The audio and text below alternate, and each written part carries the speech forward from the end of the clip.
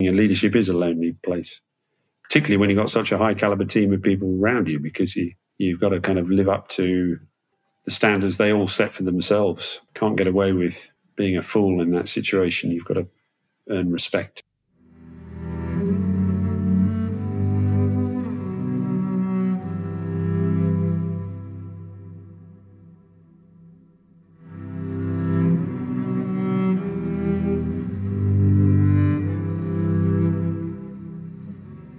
Welcome to the Adventure Podcast and this episode with Tim Jarvis. Tim is a polar traveller, historian and environmental scientist. He's clearly a polymath, and this episode really travels around the subjects. From his work dealing directly with governments and policymakers as a climate change specialist, through to his expeditions tracing the journeys of Shackleton and Mawson using the same kit and clothing as them, this is a podcast that could have been 3 hours. We dip into Tim's views on the world and his motivations, and the idea of being a pragmatic optimist. Tim excels in the art of pithy, one-line pearls of wisdom, and I took a huge amount from this episode. Before we begin, I'd like to mention that we're on Patreon. So if you're a regular listener to the podcast and would like to access extra content, including in-vision interviews and monthly sit-downs with me and a guest, then you can find us on Patreon at The Adventure Podcast. I'd also like to talk to you about Sidetracked magazine, our sister publication. Sidetracked is an incredible quarterly journal that celebrates authentic stories of adventure and exploration. You can find out more at sidetracked.com. I'd also like to take a quick moment to push you in the direction of our charitable partner, the Martin Moran Foundation. They're a wonderful organisation working to get young people from disadvantaged backgrounds into the outdoors. You can find information about how you can support them on our Instagram bio at The Adventure Podcast. Finally, if you're enjoying the podcast, then please do subscribe on iTunes and leave us an honest review. They're a big help, and it really does help us bring the podcast to a wider audience. Okay, over to Tim Jarvis.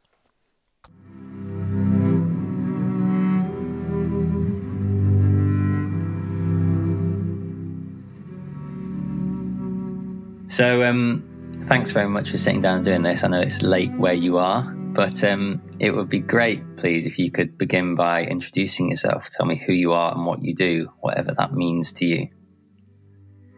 Well, it's great to be here. I'm speaking to you from South Australia. I'm from UK originally, but live here because the weather's nicer. My name is Tim Jarvis. I'm an environmental scientist, and I lead expeditions to remote places. And I use those lessons from those expeditions to really get environmental outcomes, I guess. And so everything has come full circle. And then what came first for you, expeditions and love of that world, or environmental sciences? I think the love of the outdoors came first. I grew up in Malaysia as a kid, and obviously pre-internet, giving away age and all that stuff.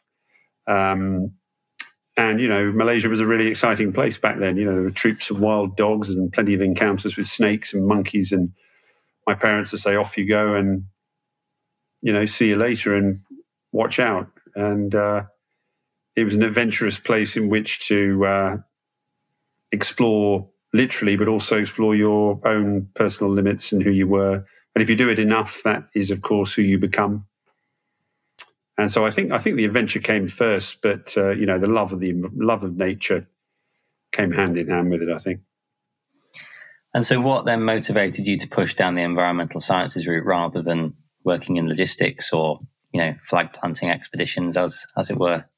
I think the thing that motivated me really to get involved in the environmental field was the fact that, in all my travels, and of course the more remote you get, the more your sense of indignation and your sense of outrage grows as you see the human footprint, even in those remotest of places. And so I suppose I just developed an increasing sense of urgency around the need to use the expedition stuff to promote sustainability messaging, because I just saw humanity's footprint everywhere and saw how under pressure nature was. And now, whether I wanted to or not, I feel duty bound to use the sort of experiences I've had to tell the stories, but also come up with outcomes and solutions to some of the problems. Yeah, and again, I think it's just interesting the kind of what came first around, you're kind of a rare creature, I would say, unless I'm wrong, in that you have the environmental science background, but you're also an expert communicator. And I think people tend to be one or the other. And I'd say increasingly we need a combination of the two. How did you? I'm not saying yes to agree that I'm an expert communicator by any means, but I mean, I think I do communicate reasonably clearly, and I do have a science background. But I also climb and spend a lot of time in remote places, and so I suppose it does give you that extra. You get extra probably time afforded to your opinion, should we say, if you're someone who isn't just commenting anecdotally on the stuff you see. Oh, there's a glacier that's retreating; it must be us. If you've got that science background, you can speak with a little bit more authority. So I think the combination of things is really good because, the adventure stuff often gives you access to audiences that the environmental background wouldn't necessarily give you access to, but the environmental background gives you the credibility that you wouldn't otherwise have if you were just someone who spend time in the outdoors. There are plenty of good people reporting back on what they see, but you know what I mean. Yeah. And I think, the other element, having done my homework on all of this, is the kind of historical element to your expeditions, adventures, etc. Where does that come from and what is the motivator? Well, I mean, the historical trips, I suppose I'd done enough trips in the modern way that it had piqued my interest thinking, how would one do this if one didn't have the technology at one's disposal? GPS, Gore-Tex jackets, lots of the modern stuff. How would I stack up if I really did try and pit myself against the explorers of old, I suppose?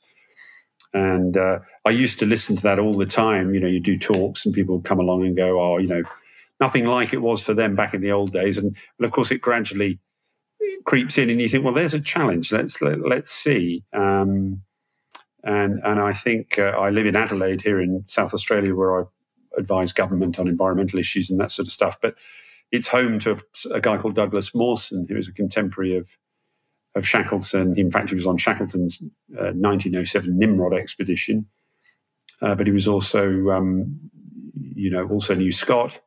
And so Mawson was from here. I'm roughly the sort of same physique as Mawson. And people had said, well, look, why don't you attempt his journey to sort of disprove the fact that he may have needed to cannibalize one of the men who died in his arms on an expedition where, in fact, Mawson was the sole survivor. So that's sort of where it came from. Before I knew it, I was on that journey. And how did that play out? Well, I travelled with an increasingly nervous Russian who, had I not been able to do it on the food that Mawson said he had without the need to eat the other guy, it could have been bad news for him. But I can report that he now works as a aeronautical engineer in Sydney for Qantas. So, hey, look, he's still alive. I haven't had to taste human flesh. That's good. So we're all happy. And I think this is, obviously we're into episode 140 or whatever it is now on this podcast. And I think I've spoken to lots of people who've traveled to the poles, but nobody who's been there in the kit of old, from the golden age in big inverted commas. How different was it? What was the experience like? What did you learn? Well, I mean, I think I think it's not as good. One could say that for starters. So you've got that kind of physical disadvantage of using the old kit. I mean, it chafes. It doesn't breathe as readily. It's heavier. Flip side is, I think, some of the animal pelts and things like that, with the gloves and the sleeping bags, reindeer skin sleeping bags and beaver pelt gloves. I mean, because evolution has armed those animals with that incredible pelt.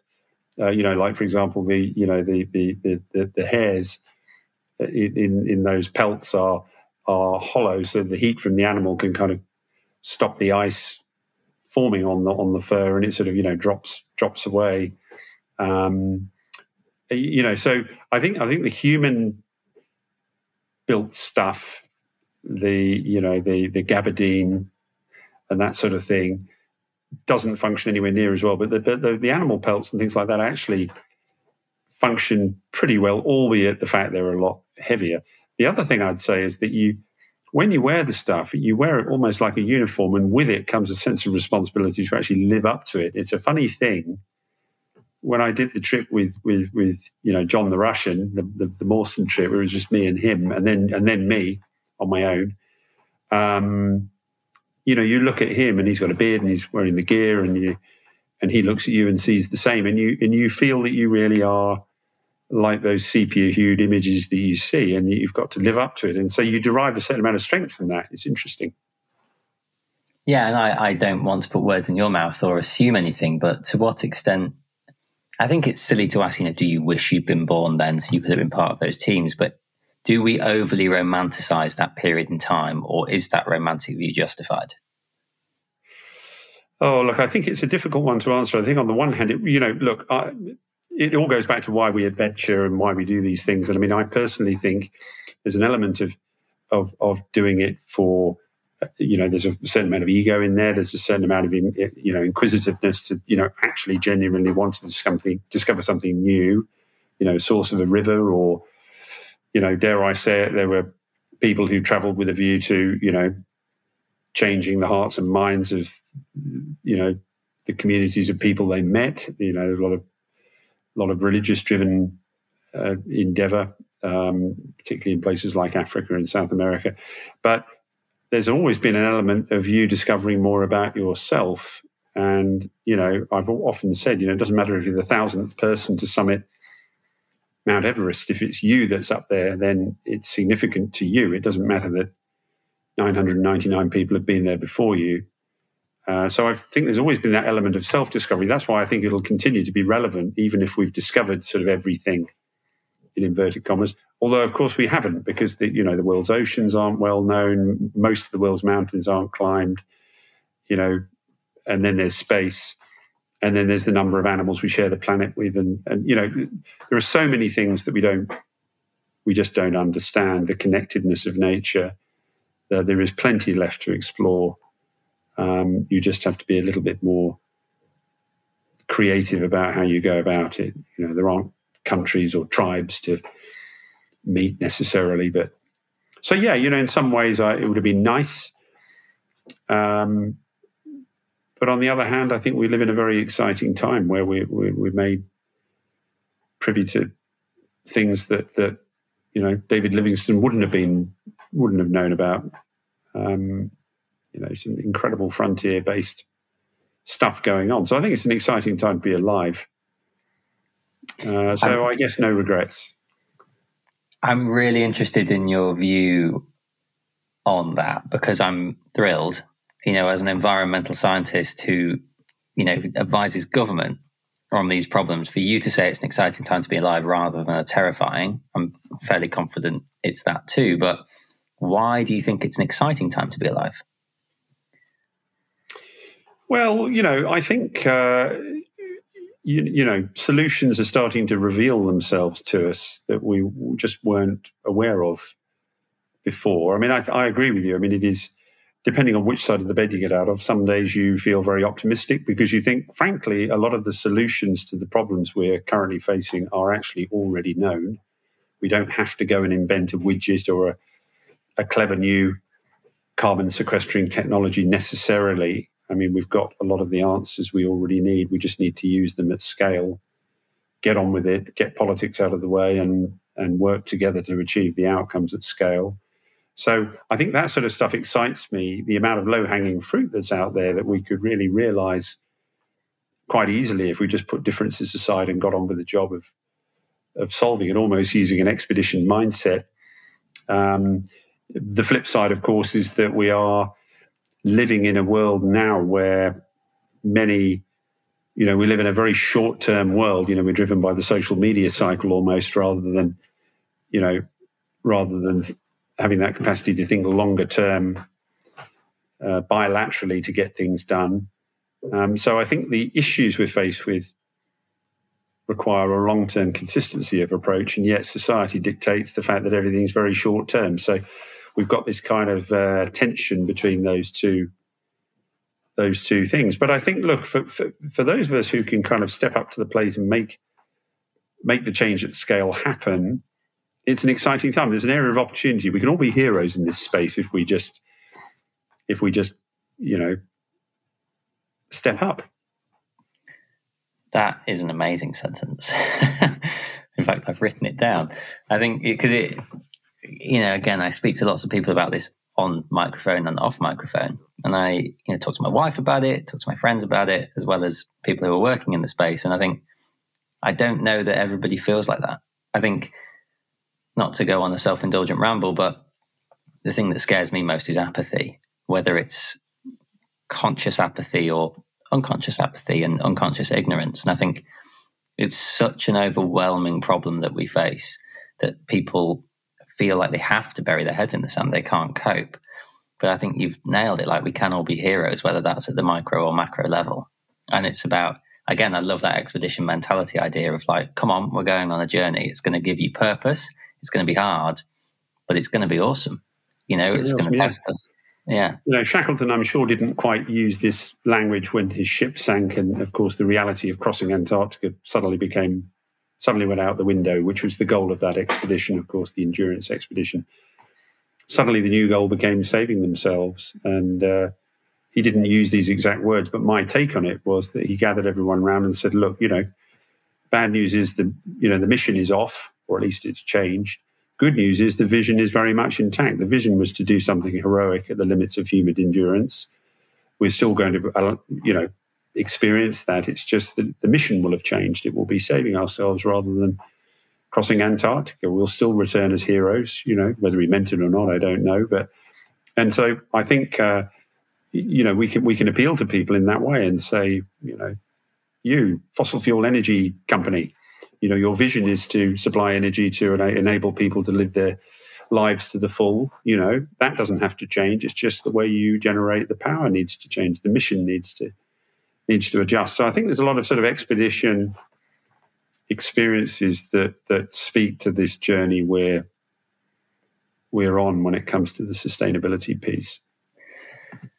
Yeah. God, I mean, if this was the environmental podcast, I think, I'd love to go into detail on this with you. And maybe we should anyway, because, we don't have a master, we can do what we want. But I think before we do go into that, I was going to ask you about justifying adventure, given the challenge ahead of us. And I suspect I know your answer, given everything you've just said. But, if these people to experience these places, would it change their minds and change their attitudes? How do you justify your travels? How do we justify our travels, given the impact of them globally? Well, I mean, I think you've got to ask yourself the question whether going to these places gives you an angle that enables you to then speak to audiences who wouldn't otherwise listen. And I think I can honestly say it does. I mean, if I hadn't done Shackleton's expedition, I doubt people would want to hear my environmental views. And I kind of rest my case with that knowledge of that, really. Certainly in the corporate sector, certainly with politicians, they like to be associated with someone who they know has got, a different perspective, maybe understands the complexities of some of the issues. They may not be the same issues, but if you've pulled together a really multidimensional thing like the Shackleton journey, rebuilding his boat, learning to traditionally navigate, assembling a team, training over many years, wearing the old clothes, having to make the old clothes, they know that, you're familiar with, making a big, gnarly, multidimensional thing real and what it takes to do that, adapting on the run and, assessing risk and that sort of thing. And they're prepared to give you the time of day and hear what you have to say about other complex issues. Of course, climate change is infinitely more complex than retracing Shackleton's journey, but nevertheless, it does give you that sort of opportunity. So, look, I think if you can honestly say, traveling with purpose, which is what I sort of call it, I suppose, loosely, gives you that opportunity, then you can justify it. And let's face it, one person going, it's easy to sort of contradict yourself in this, but me going to Antarctica and coming back and using the images and the messages to promote far greater change, rather dwarfs the footprint of you going. Having said that, if everyone had that mentality, then of course it wouldn't. But I like to think I use, the opportunity the adventure affords me in the films and the books to good effect. I don't just go there on a jolly. Having said that, do I need to keep going to Antarctica to talk about climate change? I don't know. I'm in a little period of hiatus at the moment, thinking maybe it's not justified. I've kind of gathered enough intel and enough stories and enough images that I don't really need it for the storytelling bit anymore. But I do love the place. So that's the problem, isn't it? I mean, it's the addiction is the wrong language to use, but there is that drug-like draw to far-flung travel that I personally really struggle with. I think I could probably stop traveling and still have an interesting career, but I've just signed to go to Alaska for a month in August, and I'm going to go. Yeah, and look, I mean, I think it was I used to do a lot of rowing for physical training and enjoyment and everything else, but we used to have something up at the rowing club. It was a quote of Aristotle's. It said, "You are what you repeatedly do," and we used to sort of use that. Probably misuse that quote for spending 10 sessions a week on the ergo, trying to get fit. But look, I think if you spend enough time in these remote environments and you become this person that emerges in response to those circumstances, and when you're back in everyday life, standing in the checkout at the supermarket, maybe you don't experience that person, and there's a sense of loss, and you want to be that person again, and it is difficult to step away. It's not you. It's not the you that you like being in the company of. It's like meeting an old friend again when you go back down there. I find it's just this more resourceful version of you emerges. Yeah. I mean, keeps you coming back, doesn't it? It's the literal journey and also the personal one. That's the thing. Yeah, it's a really interesting way to put it. And at risk of indulging in like armchair philosophy, I think, are we, you say you're going back and it's like rediscovering a new person or meeting that old person. Are we not that same person? I think something I've personally really tried to do in my 30s, which I failed to do in my 20s, is to like remain that person when I came home. Keep the lessons, keep the learning, keep the attitude. But that's not easy. It's not easy. Look, I mean, I don't have any denominationally sort of religious background or anything else, but I respect people of all persuasions, and it's like somebody who they go to church regularly, not necessarily because they sort of necessarily enjoy it. They might well enjoy it, but I think they do it because they need the constant sort of reinforcement, because we are human, we are fallible, and are prone to erring and that kind of stuff. And I think you go just to get a constant sort of topping up of your belief system and your conviction. And we kind of need the same. It takes a very strong person to step away and come back to kind of, again, inverted commas, everyday life, and just retain that sense of self. Inevitably, it sort of it recedes into the distance a little bit, and then you have to rekindle it with a month-long trip to Alaska, which I was going. And it just it's the human condition. It's not easy to retain it. No, and I think you've been really honest about it. And I think other people haven't been quite as honest in the past about the need for self. It's not just about making money because we have bills to pay or kids to feed or whatever it might be. There is an element of, I just want to go, and I sort of can't stop myself. And is that okay?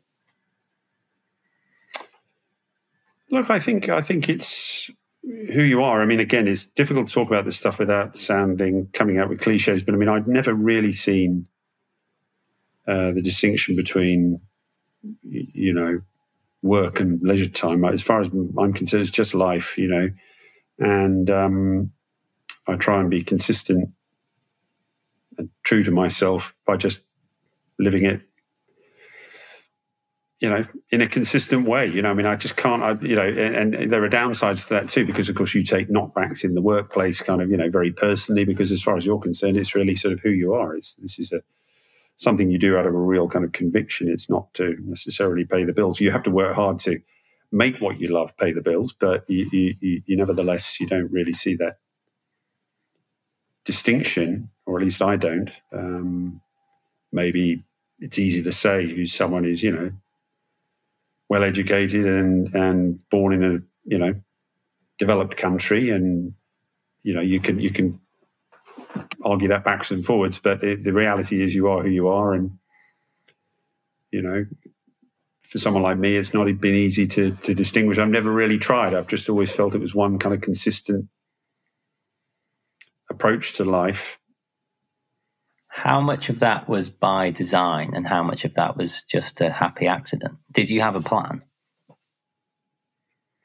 Look, I think I'd be lying if I said I really had a plan. I think I had a real image in my mind of what life would look like and the way it would pan out. I did a geography degree. It didn't really, I love geography, but it didn't really get me a job. I did other things, but I kept feeling there was something missing and that I needed to sort of go back to my true calling. And it's interesting. I did a sales job for a short period of time. And, I remember saying to my dad, when I was in my early 20s, and I said, I can't believe I'm doing a sales job. But I mean, with respect to sales jobs. But he said, you know what, I bet you'll find some of the things you've done there useful. And in fact, I have, because I think, how you sell things is relies on you understanding who other people are and seeing things from their perspective. It's actually helped me sell environmentalism. It's helped me run teams better, because you can sort of put yourself in the other person's shoes and understand where they're coming from. I think Shackleton, by the way, had that in spades. He had that emotional intelligence. So nothing in life was sort of wasted. And I kind of felt that it was all sort of heading in a direction. But it's just about, how you package up all the life experiences you've had and get them to serve a greater vision you have for yourself. But no, I think it just sort of gradually coalesced. I'd be lying if I said, one day I woke up and I was living this perfect life. I just feel as though I've just sort of kept saying yes to the slightly riskier, slightly less trodden path, and this is where I've ended up, trying to resist the temptation to, do things too conventionally. Are you satisfied and fulfilled by what you've done and what you do? Never, because it's just my personality. But I mean, it is a very, very real phenomenon that you've got to accept. If you do something, that is significant, you can't spend your whole time. Most of us are our own worst critics. So most of us, feel that if we've achieved something significant, maybe I'm just speaking for myself, but I feel that if I've achieved something significant, there's two ways to look at it. Either you can give yourself a pat on the back and say, well, I've done something significant and that should make me feel good about myself, or it demeans the experience because you've been able to achieve it. I think Groucho Marx said, who wants to be a member of a club that lets me in as a member, And so you've got to come to terms with it. And it does teach you, teaches you humility, teaches you more about who you are. But it's a very real process you have to go through. You've got to really try and come to terms with it. Yeah. Don't know if I answered your question or not. No, it's good. I feel like we're drifting into sort of like accidental therapy, or as I say, philosophy, but it's fascinating.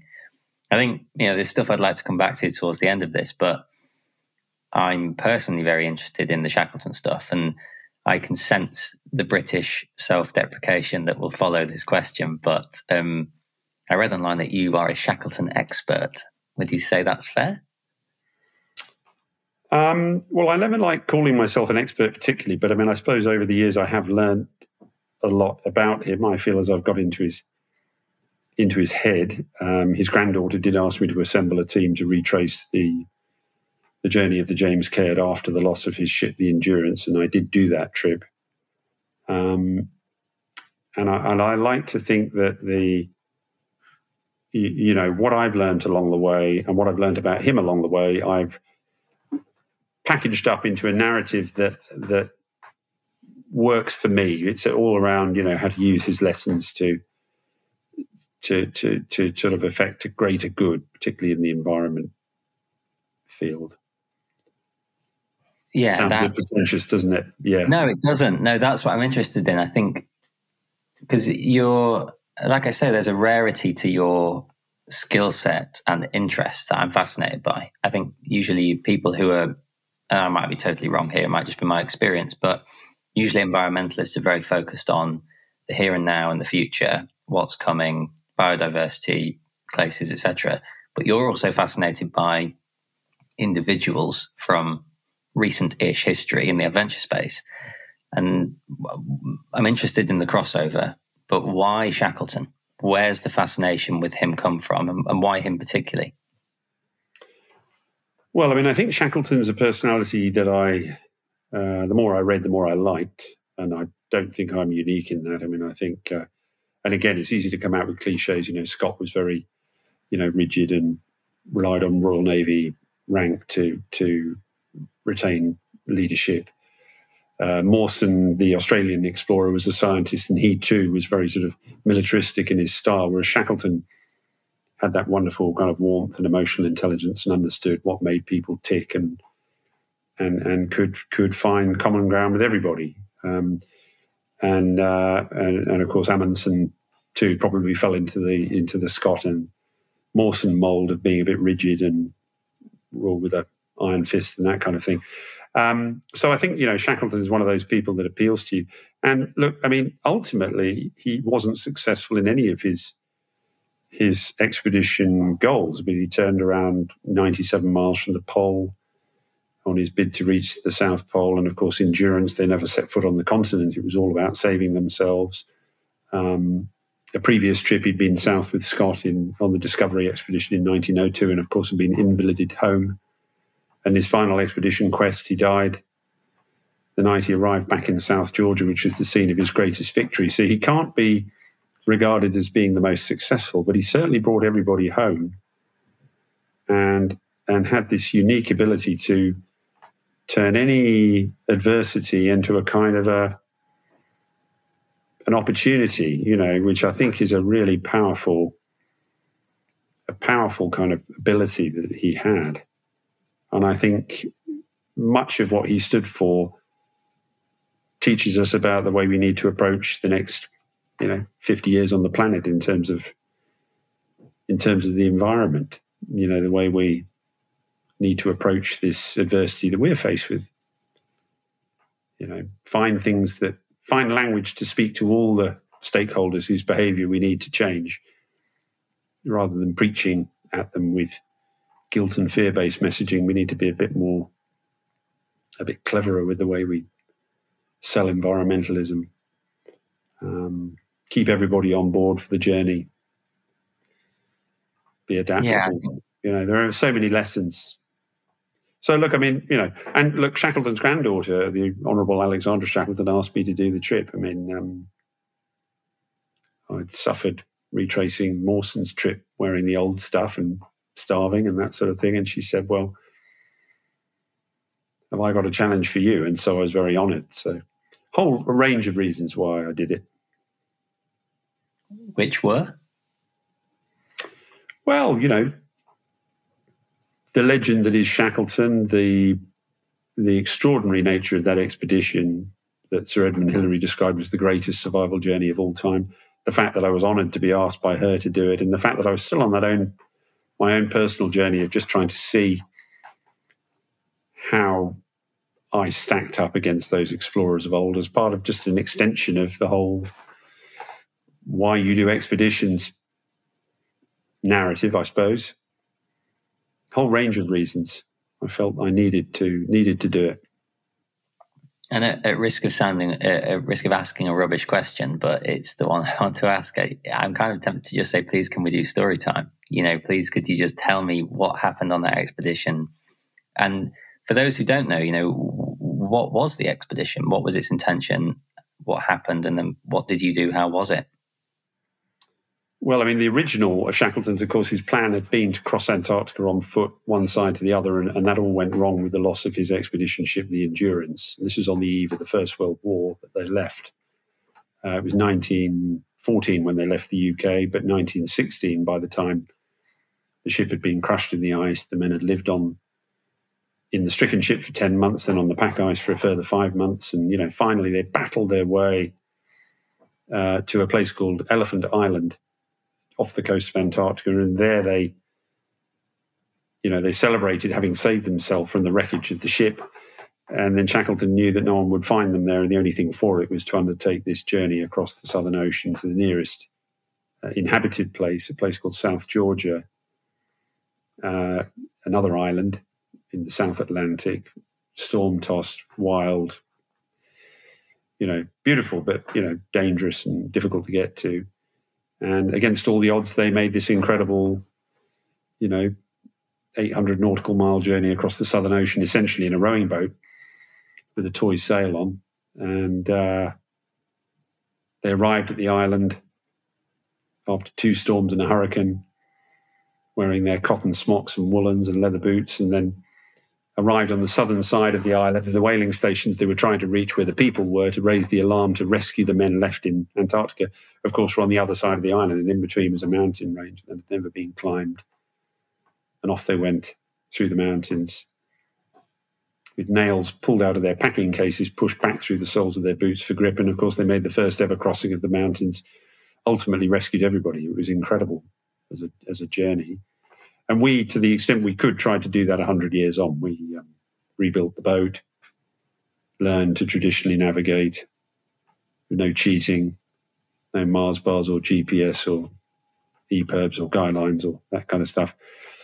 We ate lard and used a sextant and remade the same cotton smocks and woolens and leather boots, froze our asses off on the boat and almost capsized on multiple occasions, and had 2 storms ourselves, saw the sun twice, and 2 weeks later arrived at South Georgia, where we too had 3 guys who were unable to continue, and we ultimately crossed the mountains in the old gear with just 3 of us on what was a pretty tortuous undertaking, and got to the same whaling station as Shackleton, and of course didn't do it in anything like the time that he'd managed through the mountains, and still marvelled at how he'd been able to achieve what he did. So we did what we set out to do without in any way eclipsing, of course, what he'd achieved. But it was a hell of an adventure. And whilst you were on your journey, your version of it, did it at all times, again, it's a silly question, but I'm sure you'll get what I mean, did it at all times feel possible? Or were you just expecting to see how far you could get? I think with expeditions, you always work back, from the end point. Certainly with the planning, you put everything in place you hope will get the job done, or give you a good chance of doing it. You get the right people, the right training, the right understanding of risk, right skills. And it's all designed to kind of get you there. You don't just start, paddling in the direction of South Georgia from Elephant Island and hope you're going to make it. And I do, again, think there's parallels there with the climate piece. I mean, I think if everybody just goes around making incremental, continuous improvement-based change, if you're a company, it ain't going to get the job done. It'd be like me rowing roughly in the direction of South Georgia, hoping I'm going to make it. I always work back from what I want to achieve with what I believe will get the job done. So I suppose the answer is yes, you put in place what you think will do it. But, at any time, the roughness of the sea, someone falling overboard, rogue wave can stop you, and almost did. But you retain an almost kind of childlike belief that it can be done. But therein lies the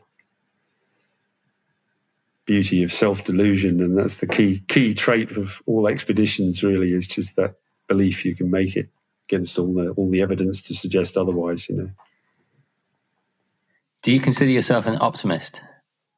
Yes, I think I am, but I'm very pragmatic. I'm not a blind optimist. I'm a pragmatic optimist. So I go in there thinking, okay, if we're going to give this a good crack, and we had Princess Anne watching, we had Alexander Shackleton, his granddaughter, who asked me to do it, watching. We had a lot of people who are fascinated in the whole story, so we had to do it properly. And you don't want to make a mess of it. A lot of pressure to get it right.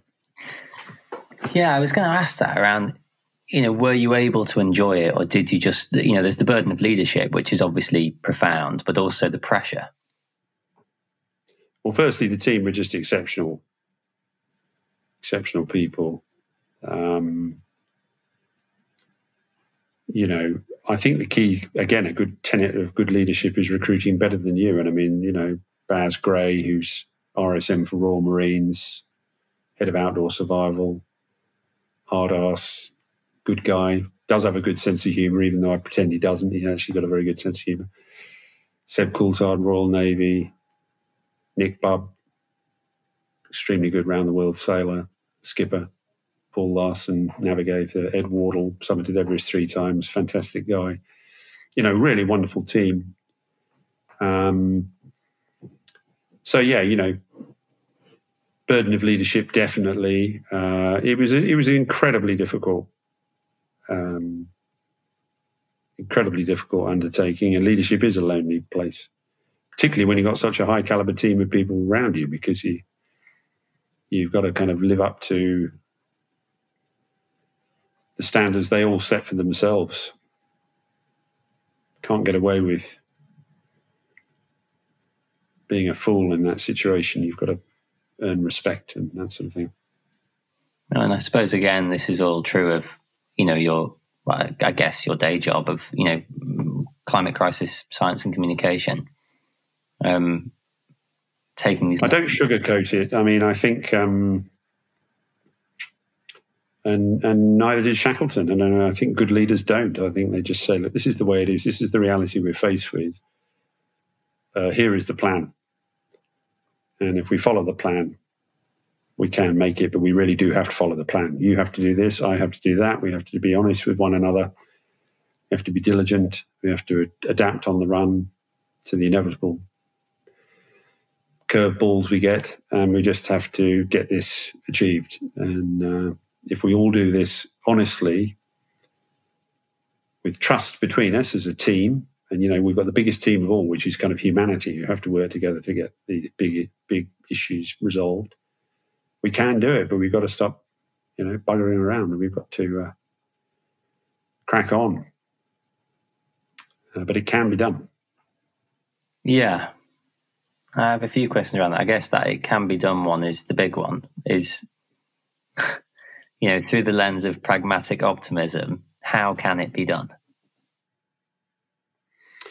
Well, it depends what the issue is, of course. I mean, I think at the biggest level of all, the fundamental problem is we just consume too much. I don't even think it's how many of us that there are. I think it's our consumption patterns. There's all sorts of very interesting work that I could talk about at great length that's gone into that. So I think it's a bit of a fallacy that it's just people, how many of us there are. It's a very convenient thing for people in developed countries to kind of accuse predominantly the developing world of just having these burgeoning populations that are going to destroy it for everybody. If we all live like they do in South Asia in terms of their footprint, there'd be enough space for 20 billion people. But unfortunately, we all aspire to live like America and Europe and Australia, and so that's the big ticket item as far as I'm concerned. Look, with an issue like climate, there's two elements to it. One is not making the problem worse, which is all about mitigation. So it's electric cars and solar on your roof and wind turbines and things like that. In other words, adding more to the bucket.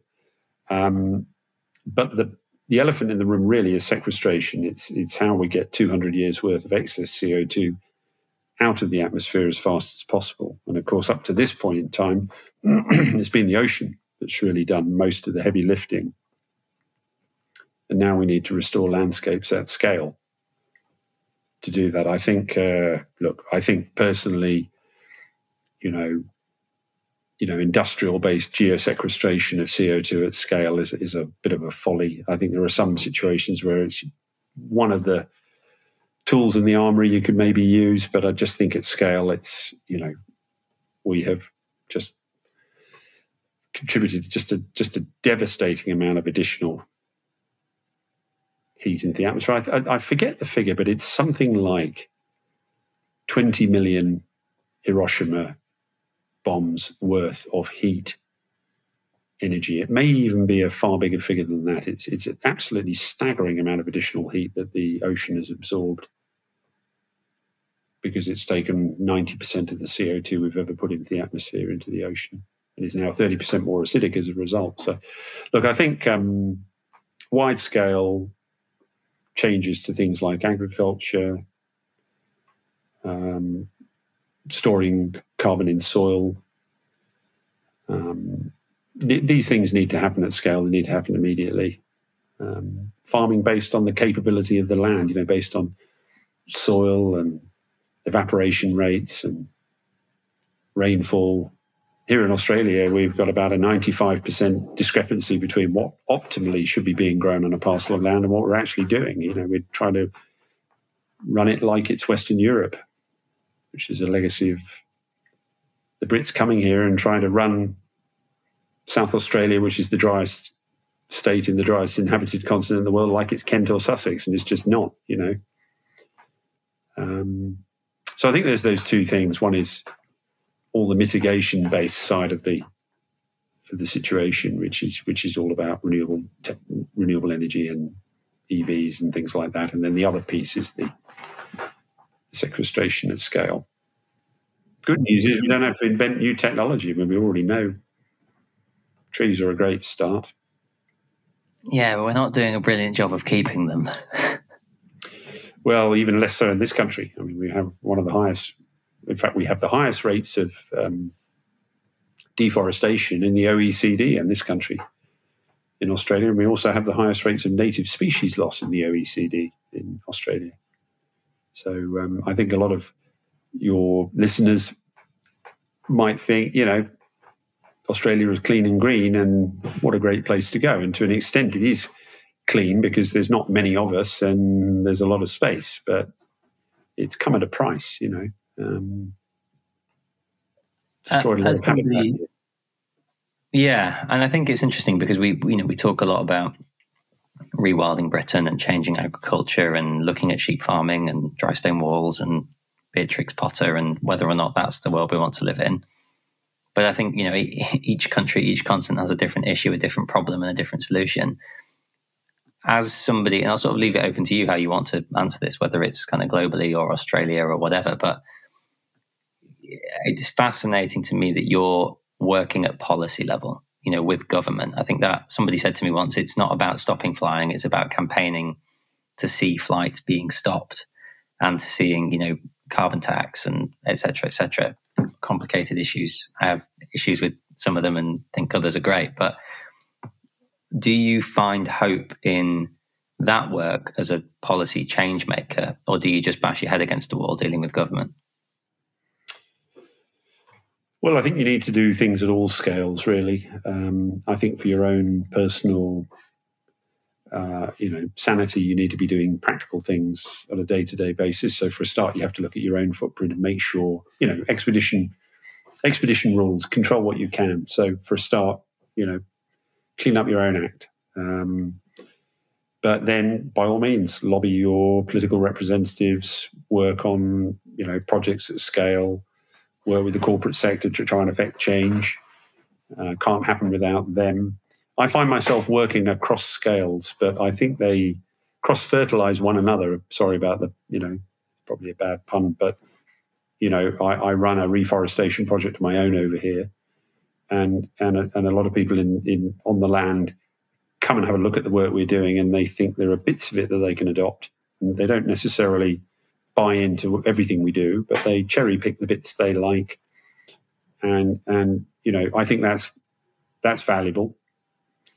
I did that really because that was the thing that brought me to Australia in the first place. I ran these agricultural trials with the heaviest users of irrigation water, just to trying to get them to use less cotton, dairy, rice, and grape growing. So I think, working across different scales is good, because I think if people can see all of the policy speak in the world, doesn't, deliver an outcome as far as a farmer's concerned. But if you start doing stuff on the ground and, use it to not only improve your land, improve productivity, sequester carbon, reduce the amount of water you have to use, the amount of herbicide, pesticide you have to use, but also allow that to feed into how you speak to policymakers and say, well, look, I'm doing this on the ground and it seems to be working. And you get respect, both from the people on the land, but also the people at the policy level, because they can see you're really applying these things.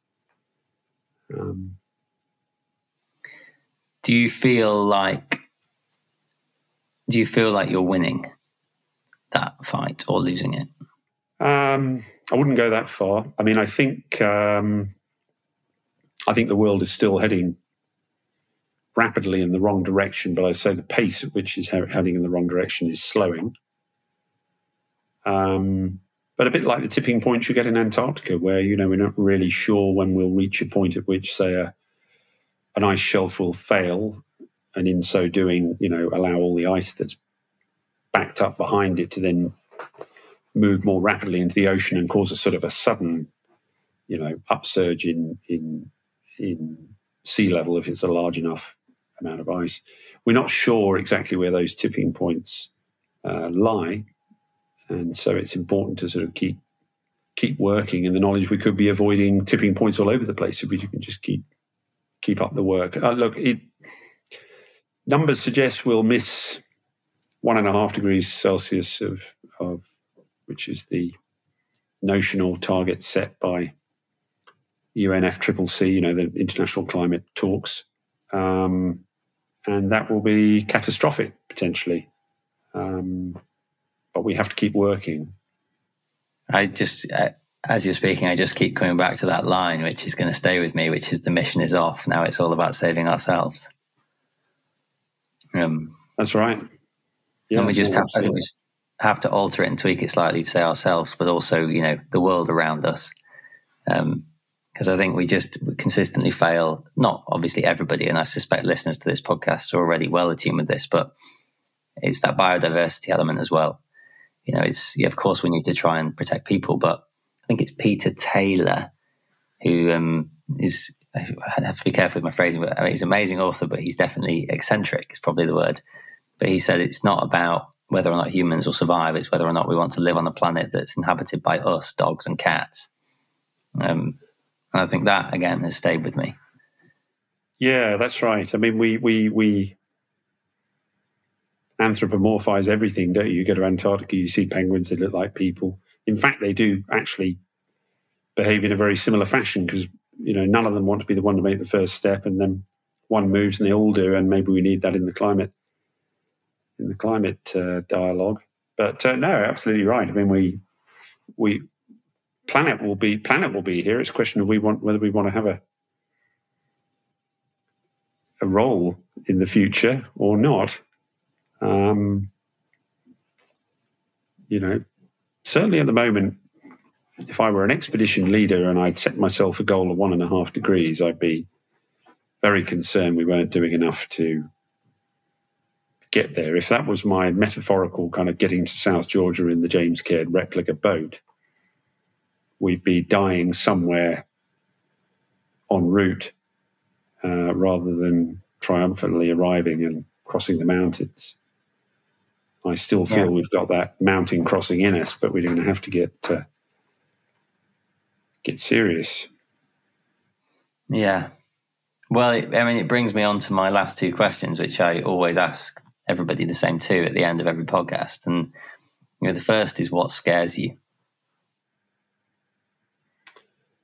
I think living within oneself I know, again, it sounds very pretentious. There's been plenty of situations where I've been scared, thinking I'm not going to make it. But I think, living a life that's just well within your ability and not stepping up and discovering what you're capable of is mediocrity. I don't like. And what brings you hope?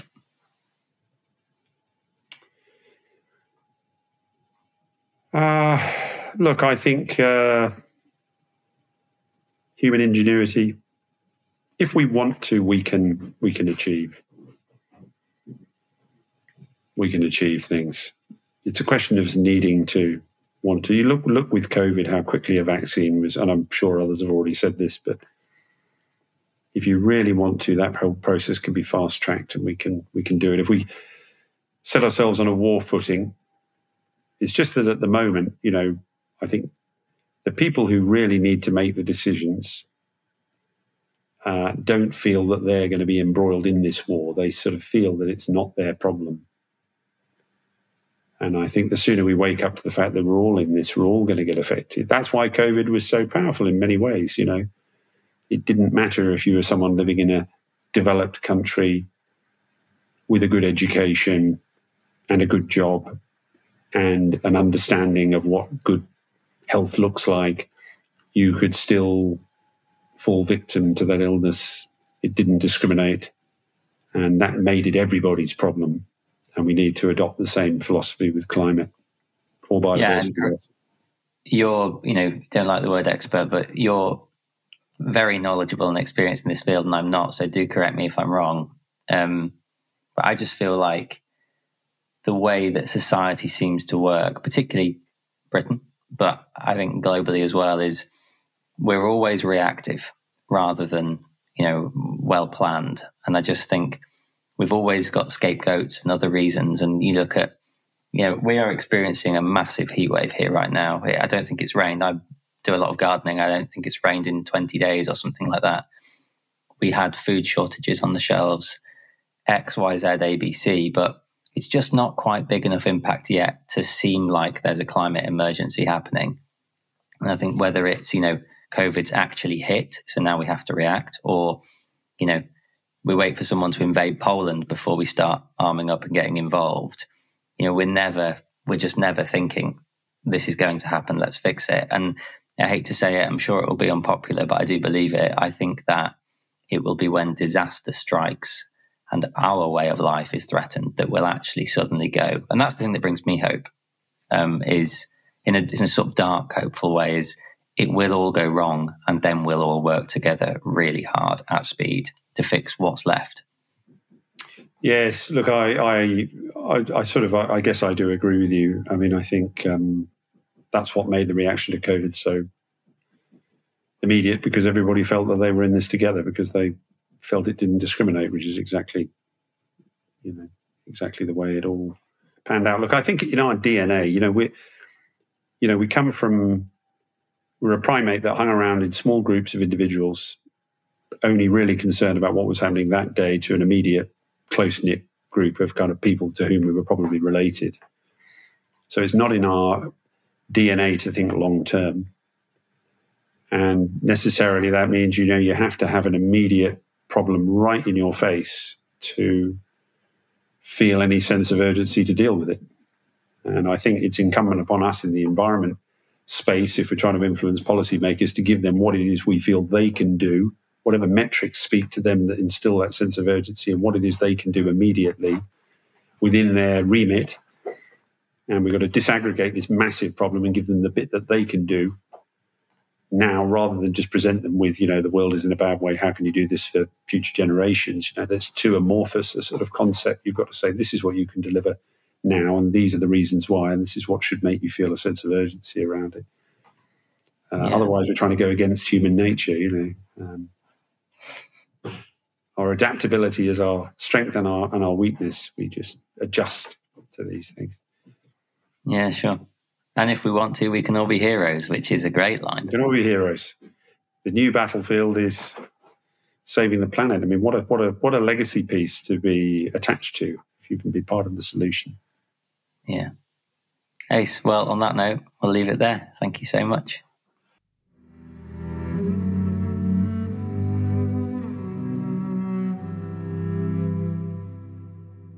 Thanks for listening. For more information, head to theadventurepodcast.co.uk. If you want to get in touch, then you can email me at matt@terraincognita.studio. And finally, as always, please do leave us an honest review on iTunes.